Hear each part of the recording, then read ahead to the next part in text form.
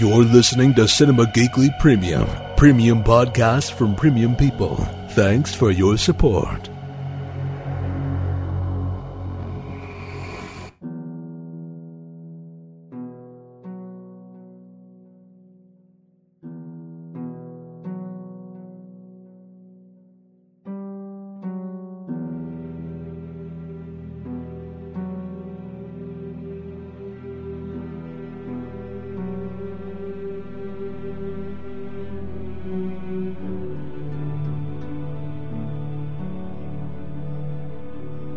It's another episode of Hear the Walking Dead, Cinema Geekly's all-encompassing omnibus Walking Dead podcast. It's Anthony and Aurora. Aurora, we are recording this a little late this week, and I hear through the grapevine that it's possible that you have forgotten a lot of this episode. Yes. I remember I liked it. My sources also tell me that you may or may not have an adult beverage, which I don't think is really going to help this process. I think it will. Okay. Are you one of those people that drinks things and then remembers stuff from a long time? Hey, remember 20 years ago when we were hanging out? It helps me think things through better. Ah, okay. I think a lot of people would say the opposite. They just forget everything. How stairs work. Where you put a shirt on at. Things like that. I'm glad to hear for you it works in the opposite. I actually think better. Yeah, one drink will do that. If I do more than that, then then you start tipping it. Yeah, yes, yeah. literally tipsy. All right, let's talk about Fear the Walking Dead season 2 episode 4. It's called Blood in the Streets. I don't know if there's really a lot of blood in the streets, but Nick had a lot of blood on him in this episode. Yeah.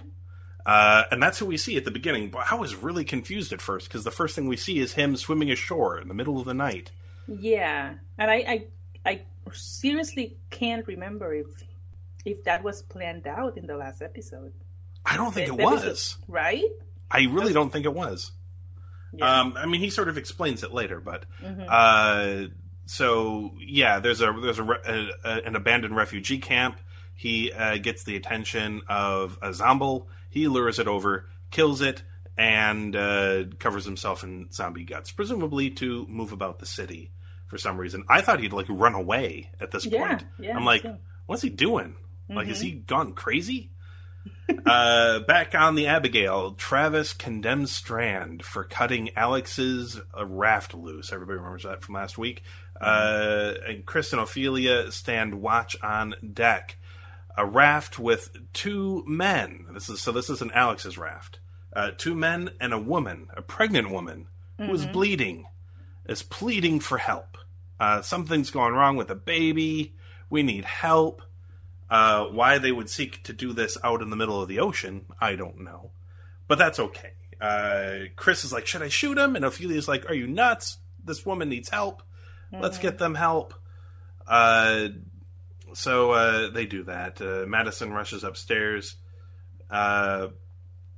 with the girl, and Strand freaks out, though. He's this doesn't seem right. He goes to get his gun, only to find that Daniel, when he was snooping through there, removed the magazine. Madison assists the pregnant woman to the bathroom. Alicia goes upstairs and recognizes that one of the men's voices belongs to Jack. That guy she talked to on the radio. Yeah. Oh, Alicia, what have you done? Oh, gosh. Downstairs, the pregnant lady smashes Madison's head against a mirror and then ties her hands. You see, this is a trap. Jack, along with Reed, I think his name is, and I don't recall the girl's name, but they are here to take over the boat. They are part of a group. And this is the prequel version of Don't Trust Anyone in the Zombie Apocalypse. And this is their first lesson in this. Yeah, even early on.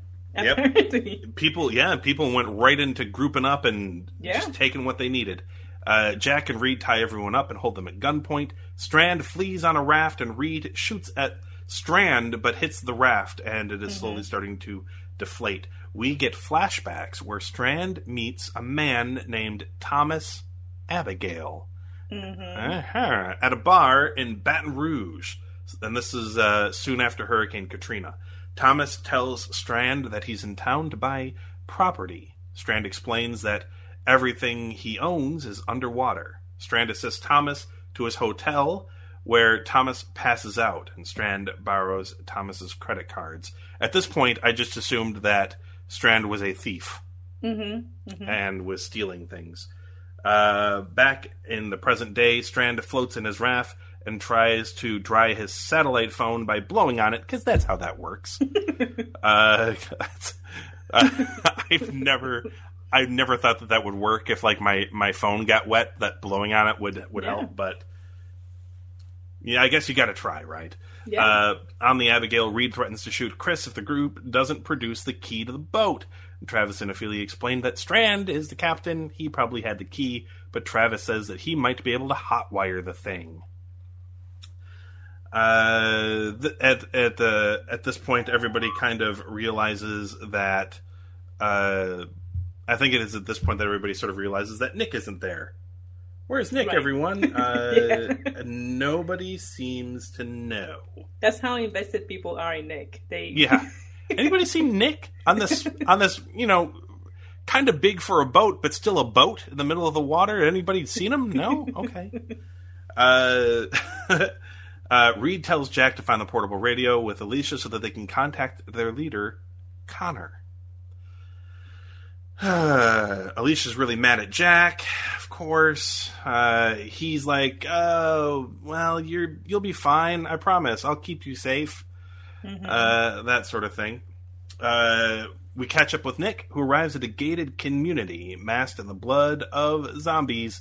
He walks by uninfected without drawing any attention.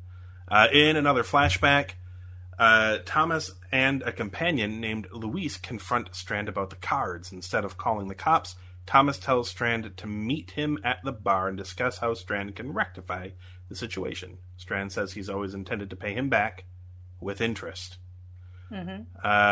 Strand, in the present day, is still clinging to his raft and drops the phone in the water. All the blowing in the world can't help him now. Wasted time. Maybe if he just blew at the ocean long enough, it could dry out. Probably not. Travis manages to rewire the Abigail, but they're going to have to go to the engine room to override the computers because it's all computery and they all interact with one another. Meanwhile, Daniel is getting some help from Madison, who is distracting the pregnant woman while Daniel is trying to loosen the bonds he is tied with. And Madison talks to the pregnant lady about her pregnancy for like 5 minutes. In the engine room, Reed recommends that Travis have the boat running by the time Connor arrives for his own sake. Prove your value, he says to Travis. Jack radios Connor and reports that he's on his way. He also tells Alicia that he owes Connor for saving his life, but insists he doesn't enjoy what he does. No, of course not. He invites Alicia to join the group, but she refuses to abandon her family, and Jack says, "Hey, your whole family can be safe, even if Connor can't accept them into the camp."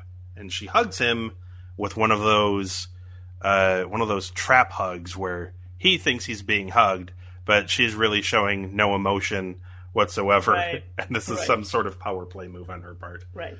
Well, she never shows any emotion, so it's hard to tell with Alicia. That is true. Nick knocks on the front door of a home, and Luis, who we met in the flashback, sneaks up behind him with a gun. And Nick says that Strand sent him. Luis loads the luggage into his car and explains to Nick that the housing development was an Abigail home experience. Nick asks if Luis was the one who will be getting them across the border to Mexico, and Luis says, "What do you mean by all of us?" Uh-oh. As Daniel's working his bonds, Madison asks if the baby has been moving, and she baits pregnant lady by wondering if a dead baby would turn inside her belly. They've been reading your mind, Aurora. Yes. I felt validated. That's crazy. When they said that, I'm like, oh my god, they've been listening to our show. In the past, when they filmed this episode. Nick and Luis drive to the beach. Luis tells Nick that he has only secured passage for 2 people. But Nick figures Strand must have incorporated them into his plans, because why else would they be with him right now? Mm-hmm. Luis explains that he met Strand years ago through Thomas Abigail, and he says that his mother, who works for the Abigails and raised him and Thomas together, is staying at the Baja home. In a flashback, we see Strand and Thomas Abigail at the Baja house, and Tom urges Strand to put off his work trip to L.A., but Strand says it's too important to their business. And they hold hands. They are a couple. I was not expecting that. Yeah. I should have picked up on it from the very first scene when Abigail was super duper drunk and they were really, really close. But I didn't because I'm an idiot. Connor boards the Abigail as he arrives with 2 other armed pirates and admires the boat. He invites Travis and Alicia to join the community, but says he has no need for the others. He grants Alicia's request to transport her family safely to shore. Alicia and Travis are taken away.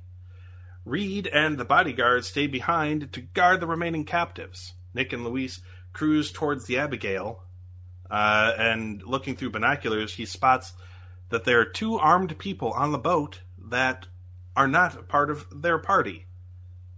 Luis takes out a sniper rifle and shoots them. Yep. At this point, Madison stabs Reed with a crowbar now that they are loose. On board, Madison tells Nick and Luis what happened to Strand. Luis refuses to cross the border without him. In a flashback, Thomas Abigail tries to dissuade Strand from going to L.A. given the reports of an outbreak, and Strand promises to return in 2 days. They share a kiss. Mm-hmm. And then the last thing we get in the episode, we see Madison pulling up to Strand in Luis's boat and pulls him to safety. So there you go. That was the episode. A lot happened in this episode. A lot, yeah. It has been picking up a little bit. What did you think of the episode? I liked it. I thought it was interesting and exciting. Mm-hmm. At last. Yeah, the show was really slow in getting there. Even this season, it took like 2 episodes before they really started doing some things. And I finally felt like we have Madison back. Like the way that she was talking to that pregnant lady and kind of like provoking her. Mm-hmm. That's the Madison I like. So. She's totally like, OMG, what if your baby's a zombie baby? Yes. And it like eats you from the inside. Yeah. Yeah, but, other than the fact that she's, saying those things to the pregnant lady, she's also the Madison that calculates her, she knows what she has to do to escape a situation. Yeah. And she's patient about it, and she's, planning it out. That's the Madison I liked. Yeah. Because previously what we've seen is just, I don't know what was going on with her. She was just all over the place. But in this episode, she was, focused on escaping and saving her family, which I thought it was good. And she had no problem stabbing that jerk Reed. No. That kid seemed nuts. Yes. Not a good influence at all. Yeah, psychopaths seem to just do very well in the zombie apocalypse. That is true. Yes. What's strange to me is the how they gave Strand some backstory and some history, but he still comes off like a complete mystery to me. Yeah.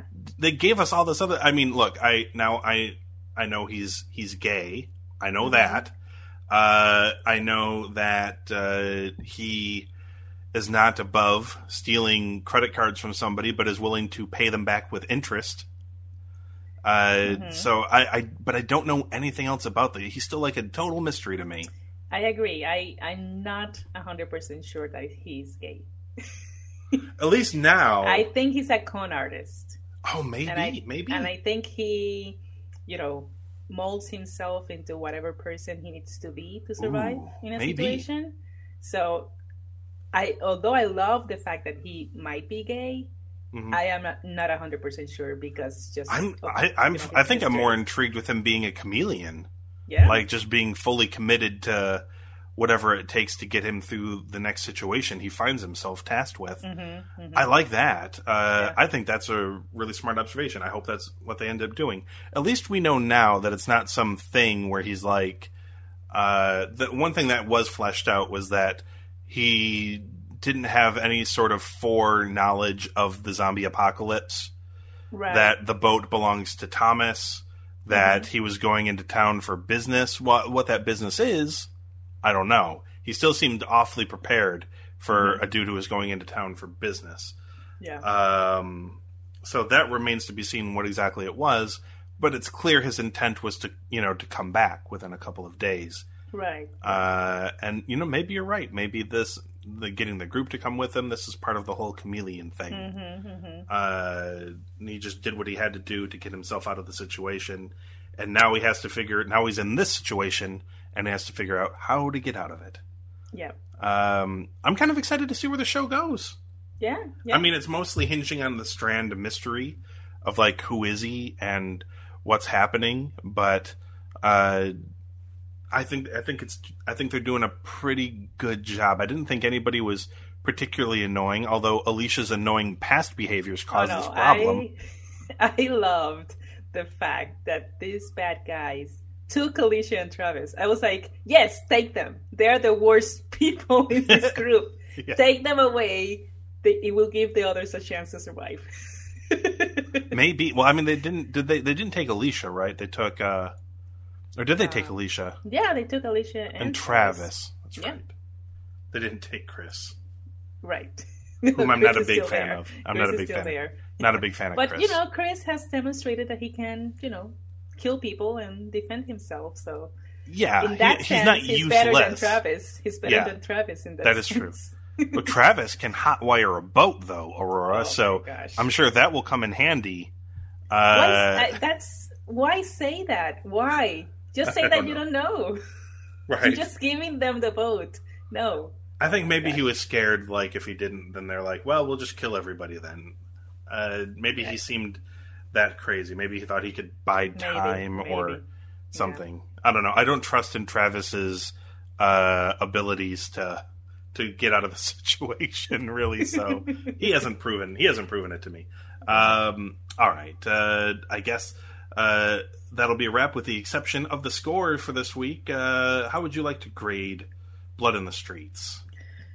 I'm going to give it a 3.5 because even though I liked that some of the characters I like came back and are doing the things that I want them to do, I thought it was a little bit confusing the way that they told the story in the episode. Yeah. I spent a long time in this episode trying to figure out. At first I thought that the person in the raft was Nick, and then we were seeing the aftermath when he arrived in the beach. Yeah. I thought that was the situation, and then when I understood that it was Strand, it was like, oh wait, this is very confusing. So yeah. I gave it 3.5 as well. I'm still waiting for it to give me an episode where I'm like, oh shit, at least give it a 4, something along those lines. It hasn't quite reached it hasn't quite reached that level yet, but I feel like they're kind of gaining some momentum. And I hope they continue to build on it. The ratings went up.